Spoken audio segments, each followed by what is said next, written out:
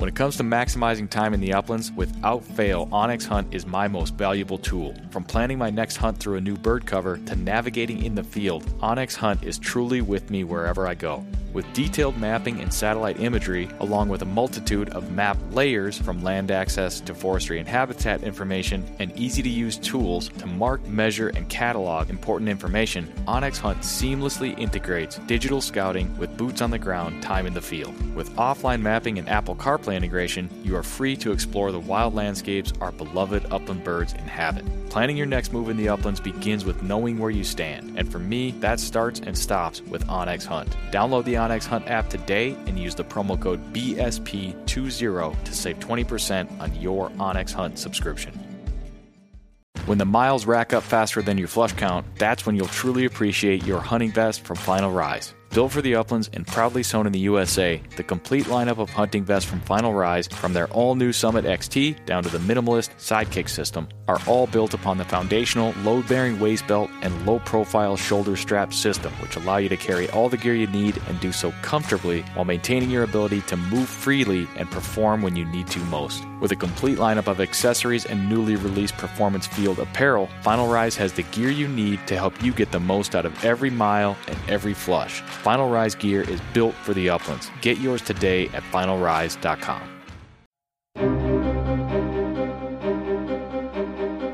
Welcome to the Project Upland podcast, where we discuss all things upland hunting. We plan to take you into some of our favorite bird covers as we talk to the people that hunt them and the organizations that support them. We'll also break down the dogs, guns, and gear used to pursue them, and of course, we'll share the stories that celebrate this American tradition. It's one of those things that you do that feels timeless. My dad brought home our first Brittany when I was about 10 years old.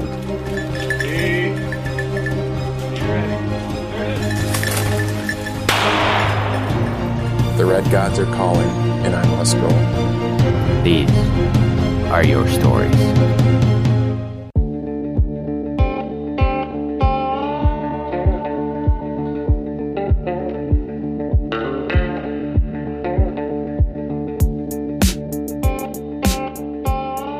You're tuned into the Project Upland podcast. I'm your host, Nick Larson. Welcome to the show for episode number 49. The Project Upland podcast is brought to you by Pine Ridge Grouse Camp, the finest rough grouse and woodcock hunting experience in northern Minnesota. Talk to my buddy Jerry. He's already looking ahead to the season, fall 2019. Book your dates today. Check out pineridgegrousecamp.com. And by onX Maps, the world's most comprehensive mapping application for outdoors men and women. Go to onxmaps.com, sign up for a free 7-day trial.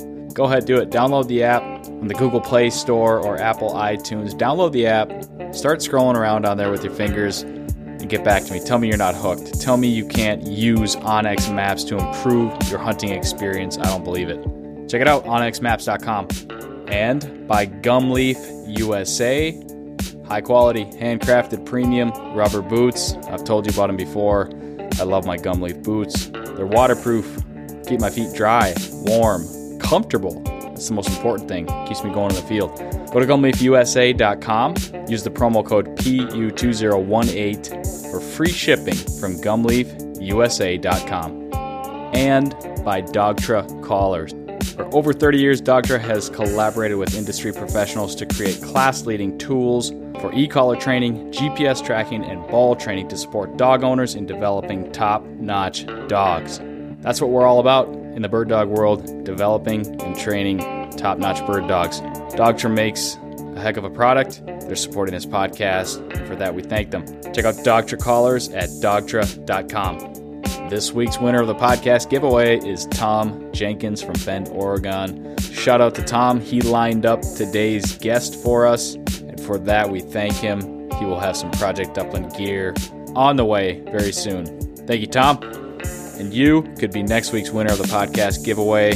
All you have to do is make a meaningful contribution to this show. You can do that in any of these ways, or maybe you think of something else. But you can always leave us a rating, leave the podcast a review, subscribe to the podcast, share the podcast post when we post it, or send us some listener feedback or a guest suggestion, just like Tom did. I'd love to hear from you. My email is nick.larson@northwoodscollective.com. Don't forget the Project Upland magazine is now live. Issue 0 went out the end of last year.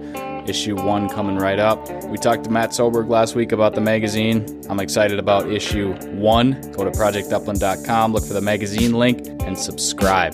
Project Upland magazine, issue 1, coming your way real soon. All right, let's do it. Let's get into today's interview. My guest today is somewhat of a wing shooting celebrity in the sense that he's been on TV for quite a while. Many of you may know him, you may recognize him, but I had never actually talked to him or heard his story, and we did that today. My guest today is Scott Linden, host and creator of the TV show Wing Shooting USA.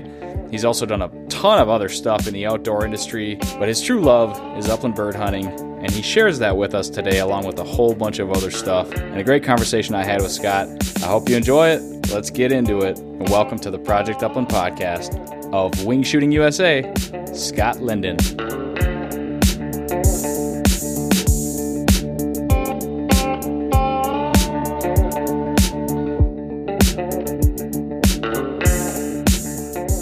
Scott Linden, welcome to the Project Upland podcast.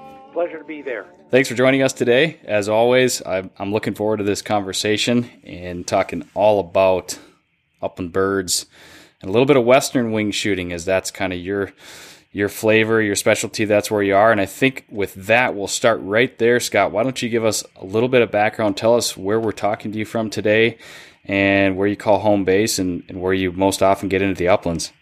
I live on the edge of the Great Basin in central eastern Oregon, near the town of Bend.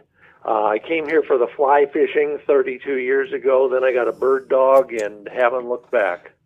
No kidding. So before you moved to Oregon, I guess we'll jump into that. Your upland hunting story. Was upland hunting not a part of your life before you moved out there 32 years ago? That's correct. I was, as a city kid, my outdoor experience in Los Angeles was dodging bullets and drive-by shootings and watching the lowriders with envy. Eventually moved my way north, further north, was in the music business, got out of that, became a fly fisher.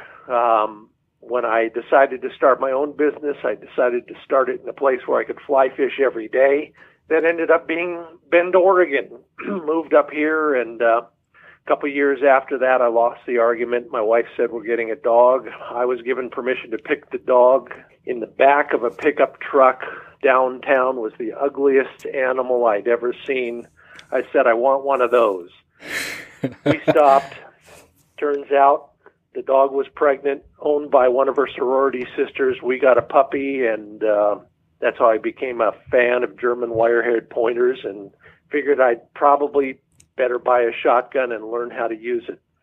That's pretty wild. So at the time, was there any motivation at all to try to find a bird dog, or was upland hunting just completely outside of your universe at that time? I lived for fly fishing. Okay. I mean, when I was, I've run a bunch of different businesses over the years, but at that point I was starting up yet another business, and I didn't have time for something on top of fly fishing. But we took this dog out in a field across the street from our house one day and started going back and forth and back, and then he just froze.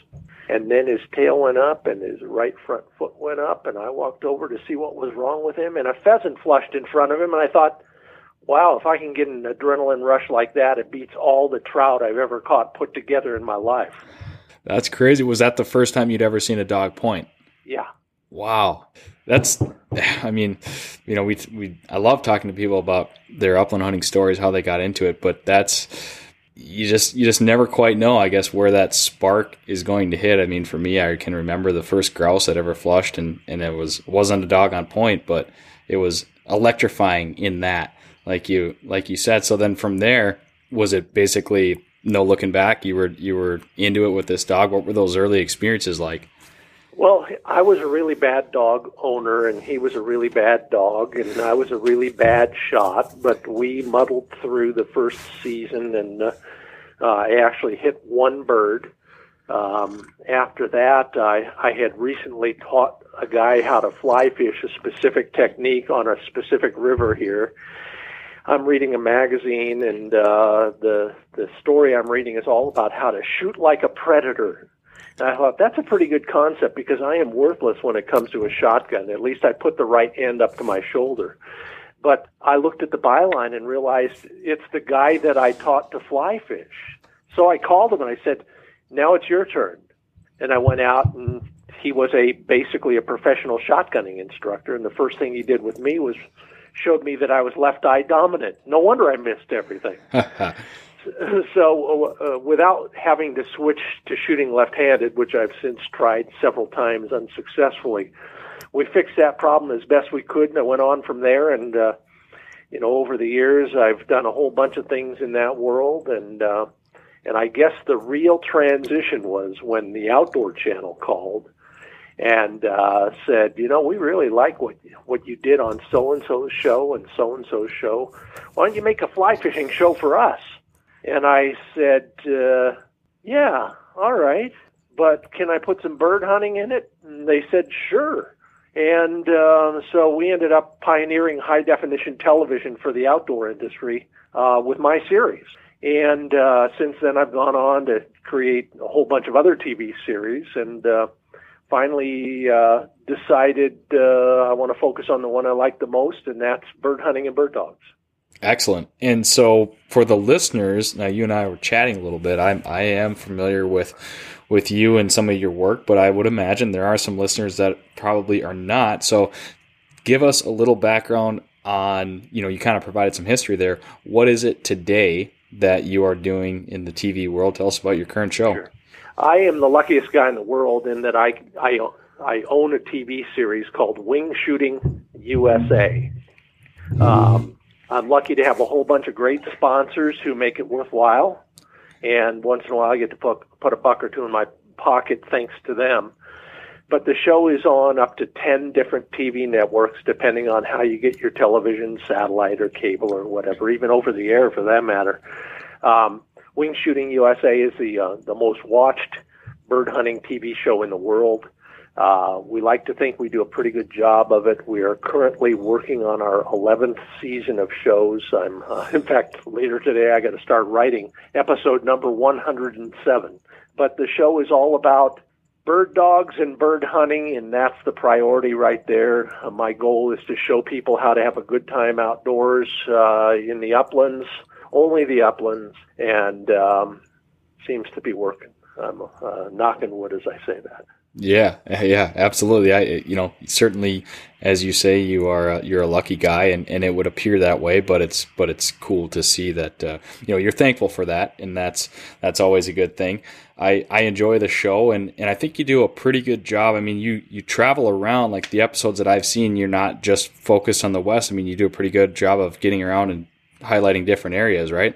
Yeah, the show's called Wing Shooting USA. Yep. And so far we've hunted in 24 different states over the years. Wow. Try to broaden our geographic scope. There is a strong, what I'll call west of the Mississippi emphasis because, number one, that's where everybody wants to be. That's where everybody tries to go when they travel. That's where most of the bird hunting access is. And, funny thing is that a lot of people don't understand, unlike other people in this world, the outdoor TV world, when I'm not making TV shows about bird hunting, I'm bird hunting. It's my life. Yeah. I'm packing right now for a trip that will take me to Northwest Nevada. Spend a lot of time down there, again, on the edge of the Great Basin where all the chuckers live. But it's a lifestyle for me, and whether we're hunting bobwhites in Alabama or sharptails in North Dakota, it's what I do when I'm off duty as well as on duty.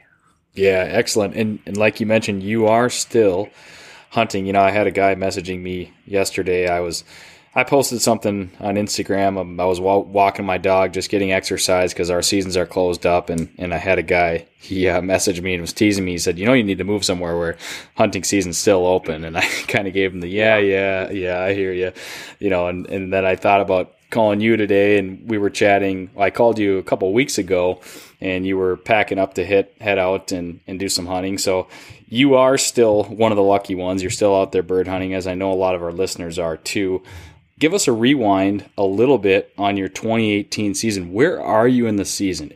Are you past the peak? Is this the peak season? Are you just kind of getting out every chance you can, trying to savor it? Where are you right now in the 2018-19 bird season? Well, we're on the down slope, if you will. It's the tail end of the season. As I look out the window, there's snow on the ground, more coming down.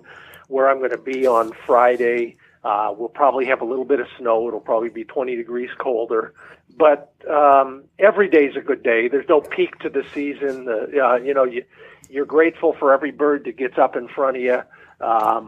There's so many variables to how a bird population in any given area is affected that you can't count on there being any meat of a season. You just go and you hope to find birds, and that's the best reason to bring a dog because they're way better at it than we are. But every day outside that you get to walk around is a blessing in one way or another. I've done a couple magazine articles and a whole bunch of blog posts on all the other stuff that's cool about going hunting, whether it's emptying a bottle with a former cattle rustler to finding an eagle nest on the top of a cliff. All that stuff adds up as well.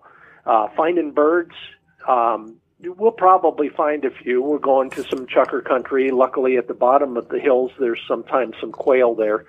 It's been a pretty skinny year for the places that I go for chukars, but it's been better than a lot of years. And maybe some of your listeners know that out here in the West, we've had a hellacious fire season, and not just the fires in the West, the western part of the West, where towns like Paradise went up in flames, but range fires that affect the wild birds, whether it's sage grouse, valley quail, chukars. They've been devastating for the last 3 or 4 years. So we're grateful for every single set of tracks we see, let alone birds that fly in front of the muzzle. Yeah, absolutely. And certainly people that are familiar with Project Upland know that we are big advocates about the experience and everything else beyond the flush shot and hopefully kill, so that's certainly in line with the way that we think, and I think where a lot of our listeners are. Now on those wildfires, certainly I have, I'm in the Midwest, so I've seen it for sure, and I know that it's been extremely bad. I mean, beyond destroying habitat, what other effect are they hurting your access? Are they preventing you from getting where you need to go? I mean, I imagine they're just devastating. Yeah, and in terms of access, once the fires are out, there's not a problem, but there's nothing there. And I say that with a caveat because I'm thinking of two particular places that were they were moonscapes. But I went up into them anyway because I knew there was free water there. And sure enough, just the first 10 yards on either side of the creek in both of these canyons was enough riparian area that hadn't been affected by fires to where both chukars and quail would come down and not only get water every day, but would hang in that cover because it was the only cover left. So there's always a chance. And so I'm not discouraging anybody from giving up on hunting just because they hear that, wide swaths of territory have been burned to the ground. I'm just suggesting you have to be a little bit more creative and maybe a little bit more pugnacious about how you develop a strategy and where you go and how you hunt it. Yeah, definitely. When we talk about upland hunting, certainly a lot is brought up. I think when you talk about upland bird habitat, a lot is brought up regarding disturbances. And, there's one thing we have to give upland birds credit for, and that is that they are used to dealing with disturbances, and they've been surviving here for a very long time. So that, that example that you provided, that speaks very highly of those birds' ability and will to survive. Yeah, and even without a fire, what you learn, everybody learns every year, is that that was the go-to place last year, but all those birds were pushed out this morning by the 2 coyotes who walked through. Sure. So we have to go over to the next drainage, or at least to the next patch of cover. And if you can't be flexible, then you're probably not going to be, you're not going to see as many birds as you would if you're trying to be a little bit more creative and strategic at the same time. Yeah, definitely. Now, a comment you made a little while ago, you were talking about your friend that you showed him some fly fishing techniques, and then he eventually talked to you about shooting. Your show is called Wing Shooting USA. Wing shooting is a really popular topic on this podcast, especially amongst our listeners. When we do an episode with I've done one with a shooting coach. I've talked to some other people about instinctive wing shooting methods. It tends to be very, very popular, and I get feedback from people that are curious about it. Whether it's specific to that gentleman way back when, what he taught you about shooting, or what you've learned today, can you speak a little bit about, is there a particular wing shooting technique that you abide by, or what could people do to improve their wing shooting? Can you speak to that a little bit? Sure. With one caveat. If you watch my television show, you know this, but the most frequent compliment I get about my show is, I love it because you shoot worse than I do.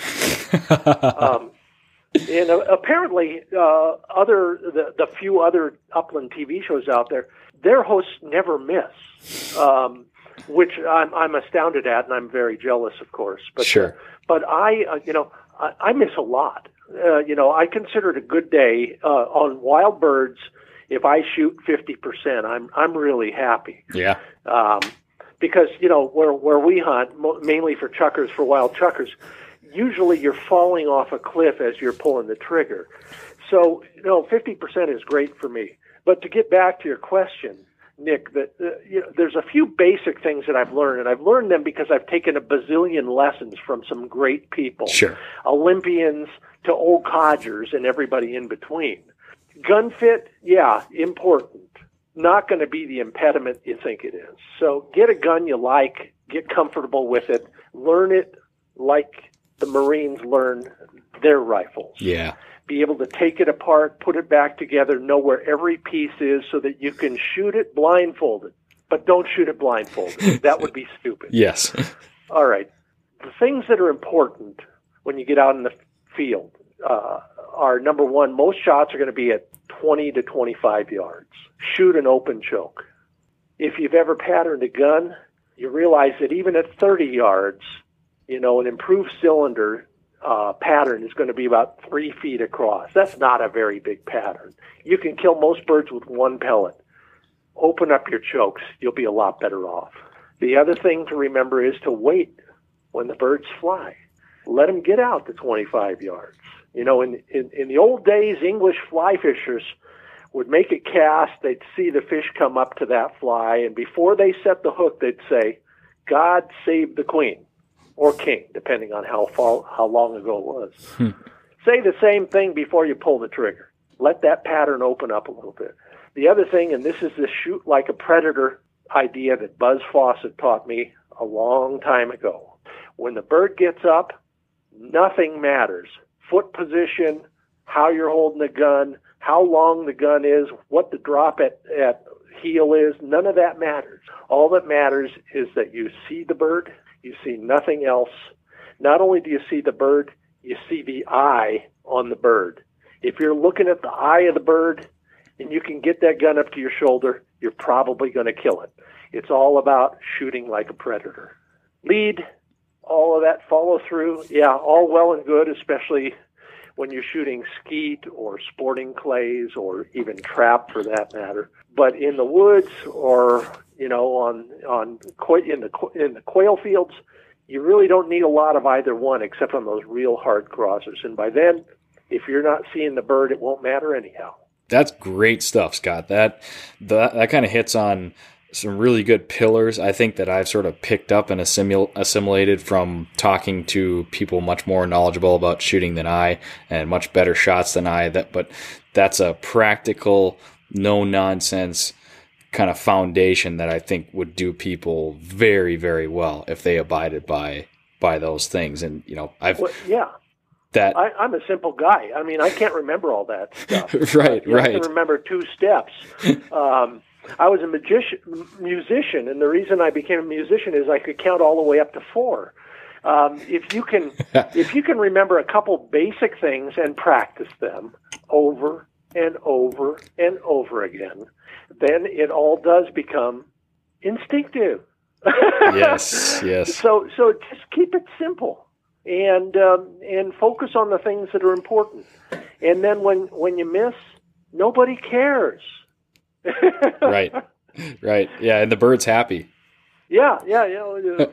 Seed for next year. All that jazz. Yeah. Glass half full for sure. But yeah, the visual focus, that hard lock visual focus, that's so critical. And then the waiting part. I mean, it's so challenging because we've touched on it a few times. At least for me, it is.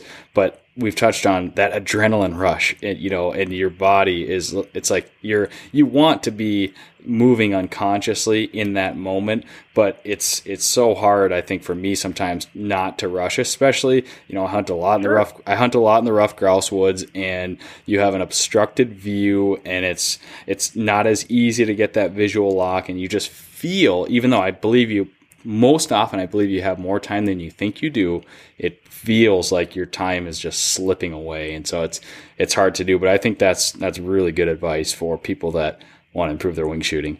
Yeah, when you're in the woods, or you're, no matter where you are, when you're in cut corn in South Dakota, it doesn't matter where you are. In the field is not the time to remember all that crap. Yeah. By then, it better be part of your psyche. It better be deep down in your soul, so that when the bird gets up, you don't think at all. That's what the whole point of what some people call the Churchill method, or instinctive shooting, or whatever else. By then it's too late. You better have it all down. And so, I used to teach people how to be interviewed on TV. Politicians and bank presidents and all that. And there's a commonality. The only way to get better at it is to do it dozens and dozens and hundreds and thousands of times. So in their case, it was when the red light goes on and the lens is pointed at you, you better get used to that. And let's practice it. It's the same with when the dog hits a point, you walk up, the bird goes in the air, you better be used to it by then. So practice. In no other sport are Americans as arrogant as they are in shooting. Everybody born in this country thinks that they're a natural shooter. They wouldn't go out to Pebble Beach and try and play that course without a little bit of practice beforehand, or a lot of practice. Sure. Nobody plays baseball in the major leagues without setting foot on the diamond as a Pee-wee Little League player. We practice and practice and practice all these other things that use the same skills, hand-eye coordination, that sort of thing. But everybody assumes that because they were born in the United States, where the Second Amendment is, it's on top of all but one other amendment, they think we're natural shooters. We need to practice. And this, in this day and age, there's so many ways to do that.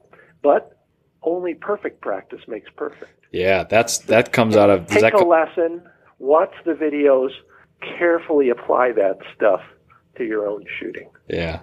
I know I've heard that perfect practice makes perfect. I've heard that in the music world, trying to learn how to play guitar, and it's very key in that. But that's where I learned it first. That's what I figured. That's what I figured, Scott. I'm still working on that for sure. I've got a couple guitars by my desk here. I pick them up every once and again, but that's another one that requires perfect practice. Well, I'm back at that too. I finally dug my old guitar out, and I keep remembering that. So it's a good reminder. Yeah, definitely. On that note, do you have preferred methods of practicing? Do you take your shotgun out and mount it in front of the mirror? Do you shoot sporting clays once a week every summer? Do you have any things that you really like and think you get value out of? Yeah, I do think there's some value in mounting your gun safely. Just for the record, so your lawyer and my lawyer are happy. Your gun is unloaded. You check that every time you pick it up.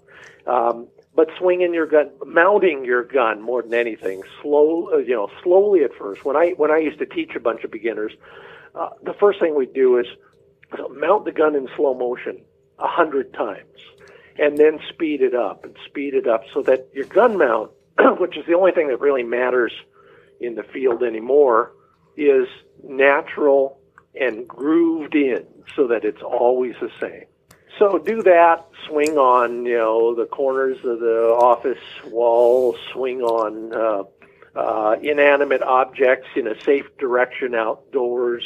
All of that really matters a lot. And then go to the skeet field. And I say skeet for one reason and one reason only. It was developed by bird hunters to imitate bird hunting. Trap does a pretty good job of a lot of the same kinds of targets. They're all going away from you, though. They may be going away at a 20-degree or a 45-degree angle, but that's about it. You want real bird hunting situations, it's going to be, skeet. I love sporting clays. I used to make a TV show about sporting clays. I think it's a great sport, but it's not bird hunting. Yeah, definitely. Now, the gun mount, practicing the gun mount and making sure that is consistent, I feel like that kind of leads into the gun fit topic, which you did touch on and said that, kind of your opinion is that it's not going to be the impediment or make or break you. When it comes to actually owning shotguns, do you have a range of dimensions or something that you're comfortable with shooting? I mean, you're not getting things custom stocked to one specific set of dimensions. What's your take on that? Well, for the record, I'm not a gun geek. Yep. They're just tools to me. I love the guns I have. I shoot CZ shotguns. I know that's going to shock a lot of people. They give me a lot of money to do it, but they're also great guns. They're well made, and the fit and finish on these Turkish guns is as good as most Italian guns that I have. To me, guns are just a tool. I'm going to drop one in a lake. I'm going to fall off a cliff, and it's going to break my fall, which is better than breaking my leg. That's my fundamental belief about guns. All the instructors, all the trick shooters, all the folks who I admire who can kill anything anywhere, talk a good game about all of that stuff. Drop it, heel, drop it, all of that stuff, gun fit stuff. And then they go out and they shoot with their gun between their legs or behind their back, or they pull the trigger with their tongue or whatever it is, which tells me none of that really matters. So find a gun you like, get to know it well, and then look at the bird. Yeah, I think, I'm kind of at a point where I'm at, and I believe that being comfortable with the gun that you do have, it's got to be, within reason. It's, it probably can't have a 6-inch stock on it or something, but as long as it's within reason and you have that comfort and that consistent gun mount, and then, do the other things that you've talked about, the visual focus and all that stuff. I mean, you're gonna get more value out of that than having some sort of specific set of tailored dimensions. But yeah, I agree. I mean, to your point again, though, I shoot virtually always. I shoot the double gun. I've shot over and unders. I've shot side by sides of all descriptions. I've shot $10,000 guns and $900 guns. I've shot English stock and I've shot pistol grip stocks. Within reason, as long as it doesn't weigh 11 pounds, I think they're all just dandy. Yep, definitely. And I think that perspective is well received here. We've certainly had some episodes where we talked about vintage guns and we talk a lot about side-by-sides, but appreciate, your perspective in that it is a tool and you want to be able to use it well and use it comfortably. And there are it comes in many forms. And that's the neat thing about guns is they can be so individual and they can have differences and there's different flavors for different people. Now, if you were going to build your maybe say ideal prototypical bird gun, you don't have to get specific about brand or make or anything, but what would it look like? Hard to say. Okay. Love them all. Don't care. Cool. And in fact, that leads ideally and naturally leads into something else we should talk about, and that is the impediments to recruiting, reactivating, and retaining participants. Yes. You know, this R3 thing that a lot of people are talking about, how the survival of our, whatever you call it, sport, pastime, passion, hobby, depends on new participants. And we could spend all day talking about why that's true, but fundamentally, for listeners who don't understand that yet, there is an excise tax levied on every firearm and every round of ammunition and a few other pieces of gear that funds virtually all wildlife management and land acquisition in this country. It is founded in a piece of legislation called the Pittman-Robertson Act. Yep. And you never see that tax because it's paid by the guys who make the guns and make the ammo, but you can bet it's passed on to the cost, to you in the cost of the ultimate product. If people aren't buying guns and ammo, hunting vests, and a few other things, there's nothing out there to fund the biologists and the land managers and the habitat work and all the other stuff that matters to us in our sport. So how do we get more of those people? Well, we show them that guns aren't a big deal. We show them that dogs aren't a big deal. As you've mentioned off mic, whether you have a dog or not is immaterial. You'd look silly just walking around out there, but if you got a shotgun in your hands, all of a sudden people are thinking, hey, that's pretty cool. Mm-hmm. But there are a whole bunch of other impediments out there as well. And I frankly, I was doing R3 before R3 was even a glimmer in the eye of the National Shooting Sports Foundation, who, by the way, I love. Yes. They were the first sponsor of my television show. They're the ones who said, what are you going to do next? And I said, I'm going to do this. And they said, hey, we'll take that.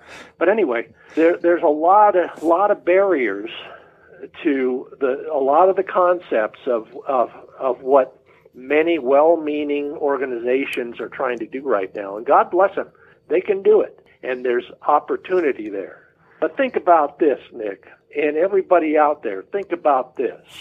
For the most part, how hard is it to get an urban-dwelling, single-parent family's child to pick up hunting and carry it on as a lifelong endeavor? Here's the barriers. They got no money. They got no access. They got no transportation.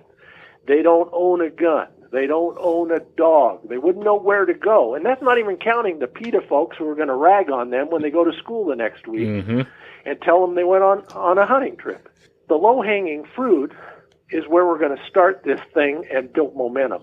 And that's people just like you and me. The best prospects, the best future hunters are people who think and act and live just like us. Your neighbors, your coworkers, people like that. Yet we ignore all them for, again, God bless them. Keep doing it, guys. The youth, the urban residents, all this stuff where the long run never ever pays off in a slide, let alone a long slide. It's always short. We should have people like us who like us coming along on our hunting trips. Whether they shoot the first time or not is immaterial. But think about this. Your next door neighbor asked you what you did last weekend, and you tell him, and he says, wow, that sounds pretty cool. That really means, can I go? Yep. You got the guns. You can lend him a gun. You got the places to go. You got the ammo. You got the dog. All of those things are not barriers anymore. Plus, we already know this guy likes it.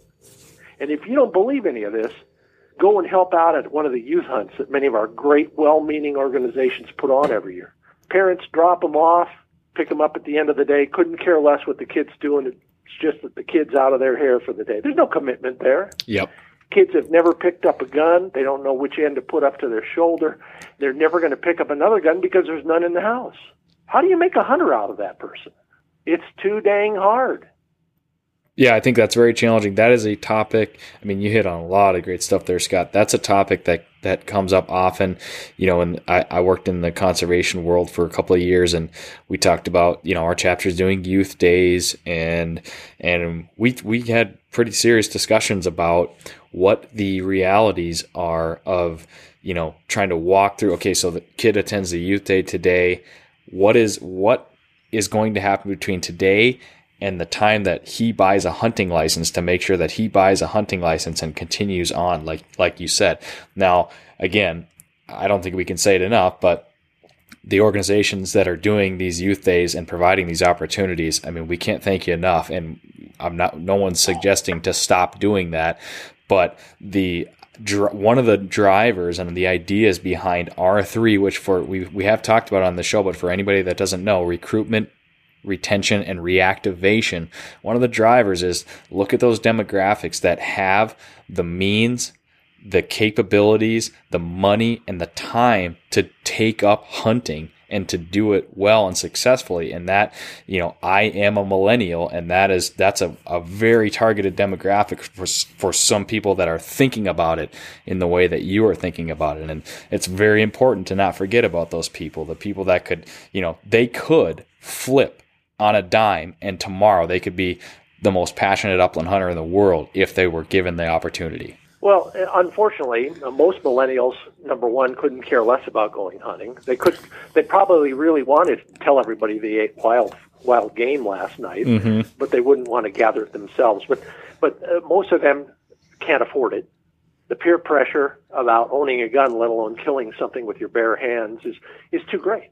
But this is a chestnut from way back, but in the old days, we used to say, if a kid hasn't been hunting by age 11, they never will. All right, who are the best people to influence those kids? Well, the studies tell us that it's their father, not a parent, their father. Okay, so what if we get their father hunting? We've just completed the chain. Yeah, that's the right way. Yeah, and it's a very unpopular viewpoint. The politically correct way to do this is to talk about recruiting minorities and youth and women and all these other cool categories of demographic. But I'm in the business of efficiency. And unfortunately, that means I make a lot of people mad when I suggested, no, you know who we need to recruit? More middle-aged white guys, because they're the ones who have, as you said, the means to go hunting. They, in turn, will create the next generation because that next generation already lives in their house. That is a topic, like you said, we could go on all day about that. And I'd rather talk about dogs. Yeah. We might come up with a good idea or two, or we might not. But yeah, with that, let's transition a little bit, because you've got a book that you wrote and it involves dogs. It's called What Dogs Taught Me, right? What the Dogs Taught Me, yeah. That same meeting where the Outdoor Channel said, hey, we want you to make a fly fishing show. So I went home from California on that trip, and they called me a couple days later and said, we're launching an all high-definition channel. We need more titles. What else do you want to do? And I said, someday I'm going to write a book called What the Dogs Taught Me. And they said, okay, we'll take that.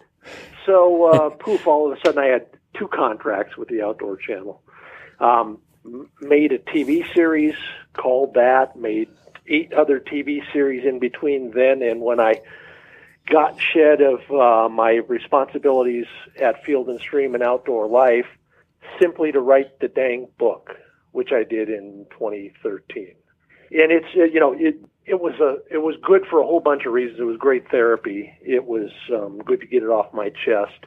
But it was written to help people who are looking for something beyond a training manual. It's certainly not that. The subtitle to the book is something like Suggestions and Observations to Make You a Better Hunter, Shooter, and Dog Owner. In fact, I should pull it. Yeah, something like that. Yeah. And that's all it is. It's the stuff that's in nobody else's books. So read all the other books, whether it's it's the great literature that's out there, or it's the methods on how to train a dog or shoot.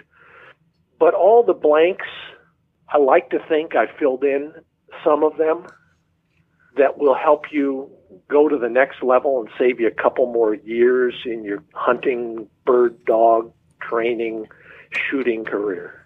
It makes the learning curve a little less steep. Yeah, I think that's what, a lot of people are looking for. I mean, so much of it we could be talking about upland hunting. We could be talking about just about anything. I mean, it takes a few things to create, somebody that's passionate about something, and that's, they have to have an inherent interest and curiosity. You can most often utilize a book or other resources to flatten the learning curve, like you said, and make things a little bit more accessible, move you along that path further. Let's look at somebody else's, the mistakes that somebody else made, so we can advance ourselves on that path further. But then you can do all that, but unless you have the drive to get out there and do it and make your own mistakes and learn things on your own, it takes a combination of all that stuff to create somebody that's as passionate about upland hunting as you or myself. Well, yeah, that's part of it. That's absolutely part of it. There's a lot of kind of, frankly, unique observations I've noticed in the last, since the book was published. A lot of people have written articles on the same topics, but a lot of it was at the time unique. But I describe it this way. If you're lucky enough to have a really good friend who will take you hunting with him or her, it's like spending a couple years in the field with that person. Yes. All the stuff that they, the remarks they make, the asides, the observations, the ideas that they convey to you, that's the stuff I tried to put in the book. It's everything from, if you swing wide on your pointing dog, he won't want to heel alongside you as you're trying to flush the bird. Nobody ever put that down before. Yep. But it's so logical to me. I mean, it's forehead slapping stuff, but nobody put it in book form. Yeah. Is there a structure to the book in that? Is it set up in, do you address shooting, or how is it laid out? Well, I'm opening it right now. I've got it pulled up on Amazon in front of me. Here's the table of contents. Here, the main segment: what your dog wants, how your dog thinks. At least I think. Communicating with your dog, shooting better, training for both you and the dog, hunting better, the care and feeding of you and your dog. Skills every hunter should have, from sharpening a knife to useful knots that separate the men from the boys.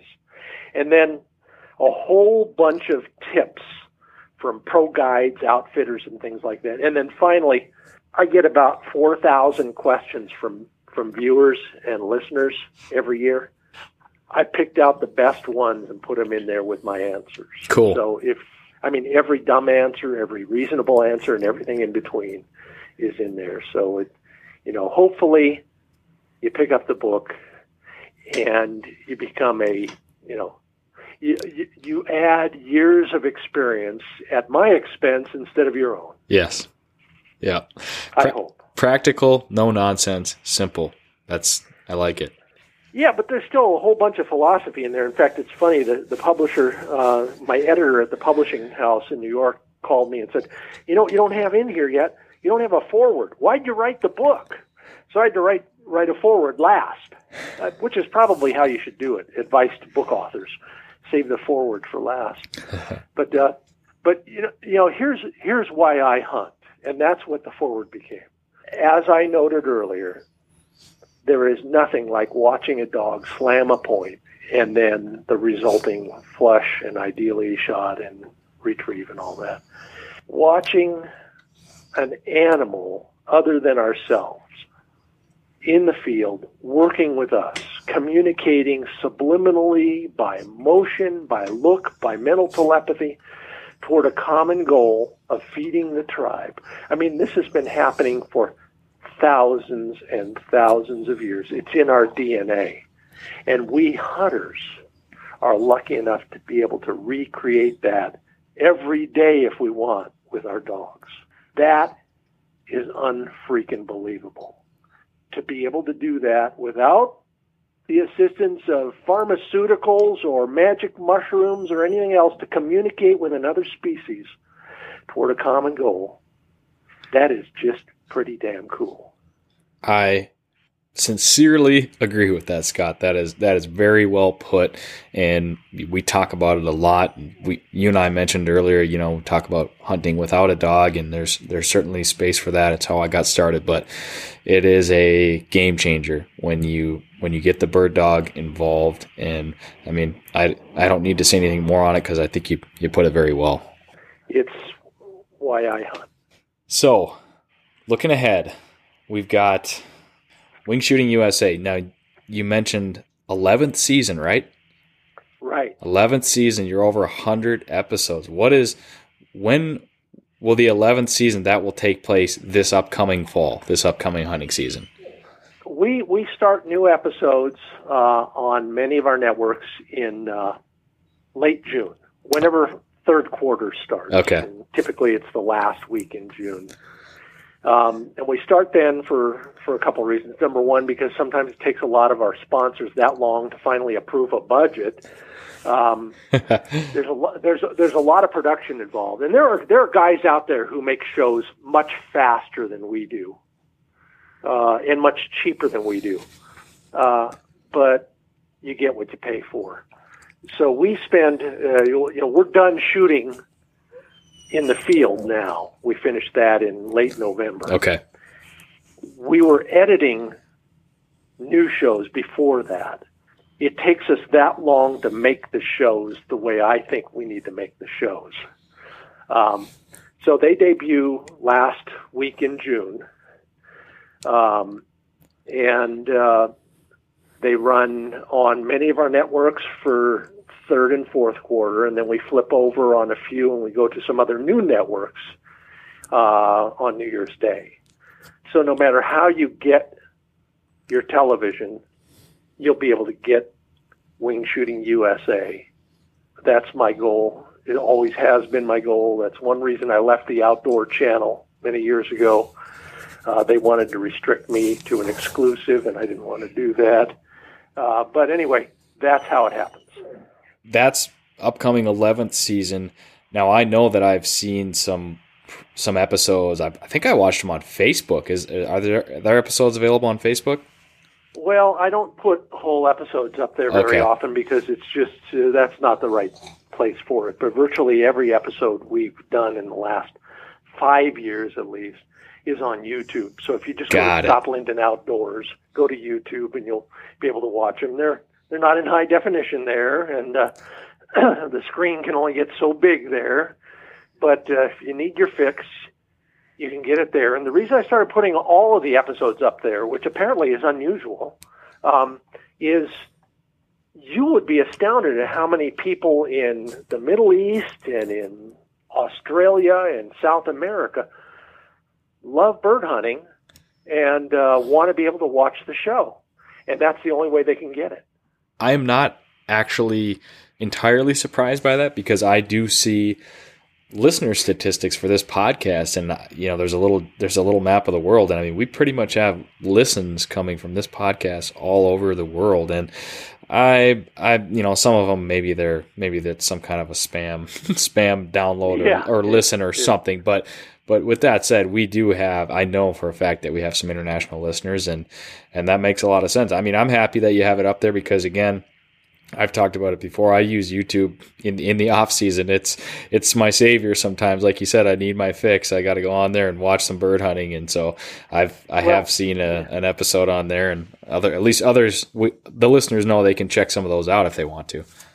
Yeah, and now I'm not the guy to talk to about this technology, but many of our bigger networks put us on their whatever they call their video on demand. Sure. Service. Yep. And then it's on Roku and Amazon Prime and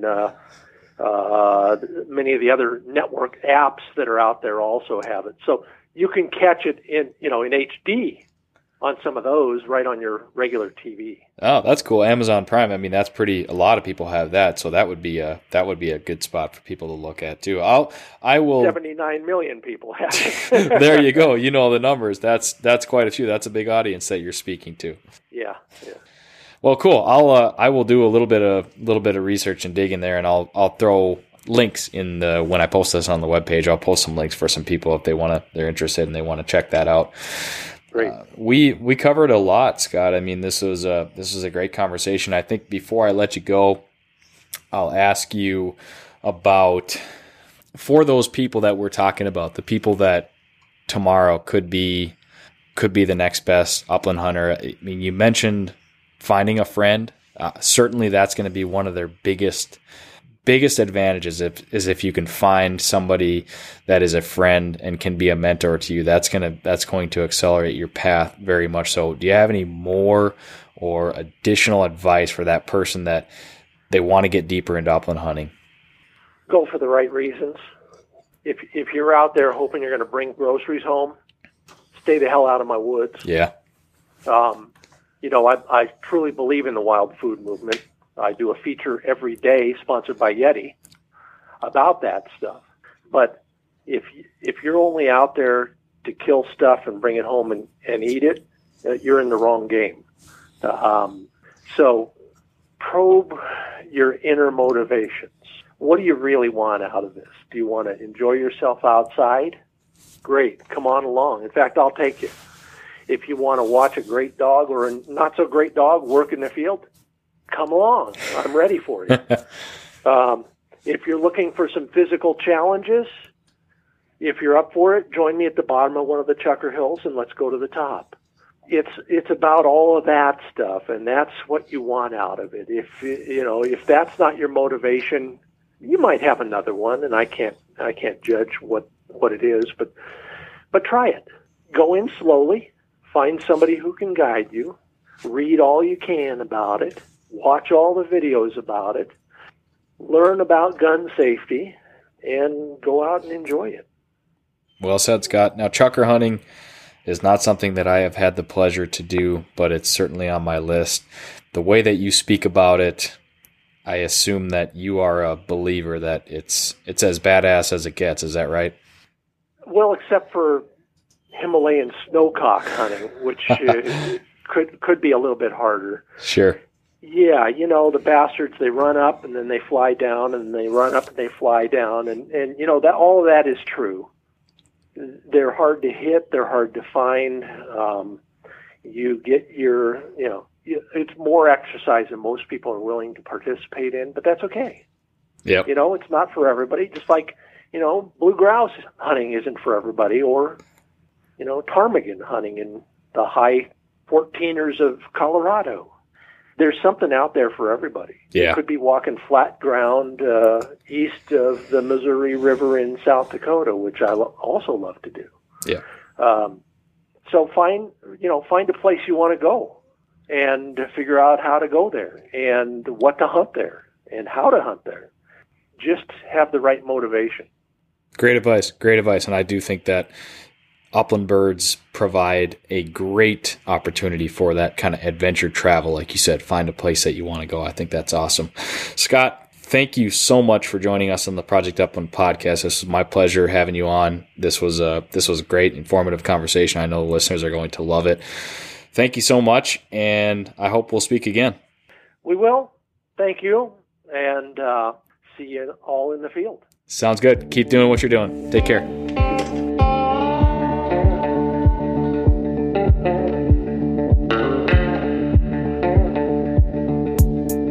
You've been listening to the Project Upland podcast.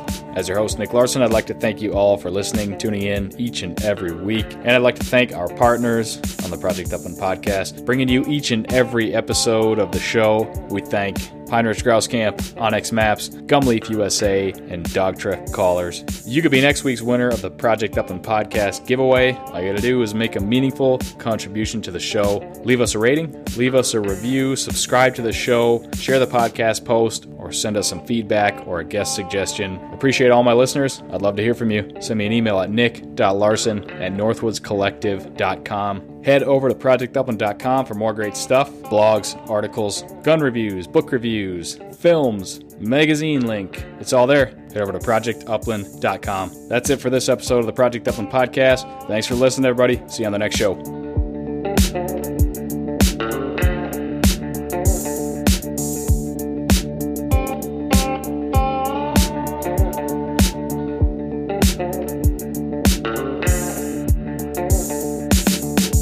onX Hunt is the #1 hunting GPS app. Join millions of other hunters who trust onX Hunt to find more game, discover new access, and hunt smarter. onX Hunt shows you nationwide public and private land boundaries. They've got topographic and 3D maps. You can track your route, location, and elevation profile. You can save maps for offline use and take onX Hunt with you wherever you go. The most comprehensive hunting tool you'll own. Download the onX Hunt app today and use the promo code BSP20 to save 20% on your next onX Hunt subscription. Know where you stand with onX.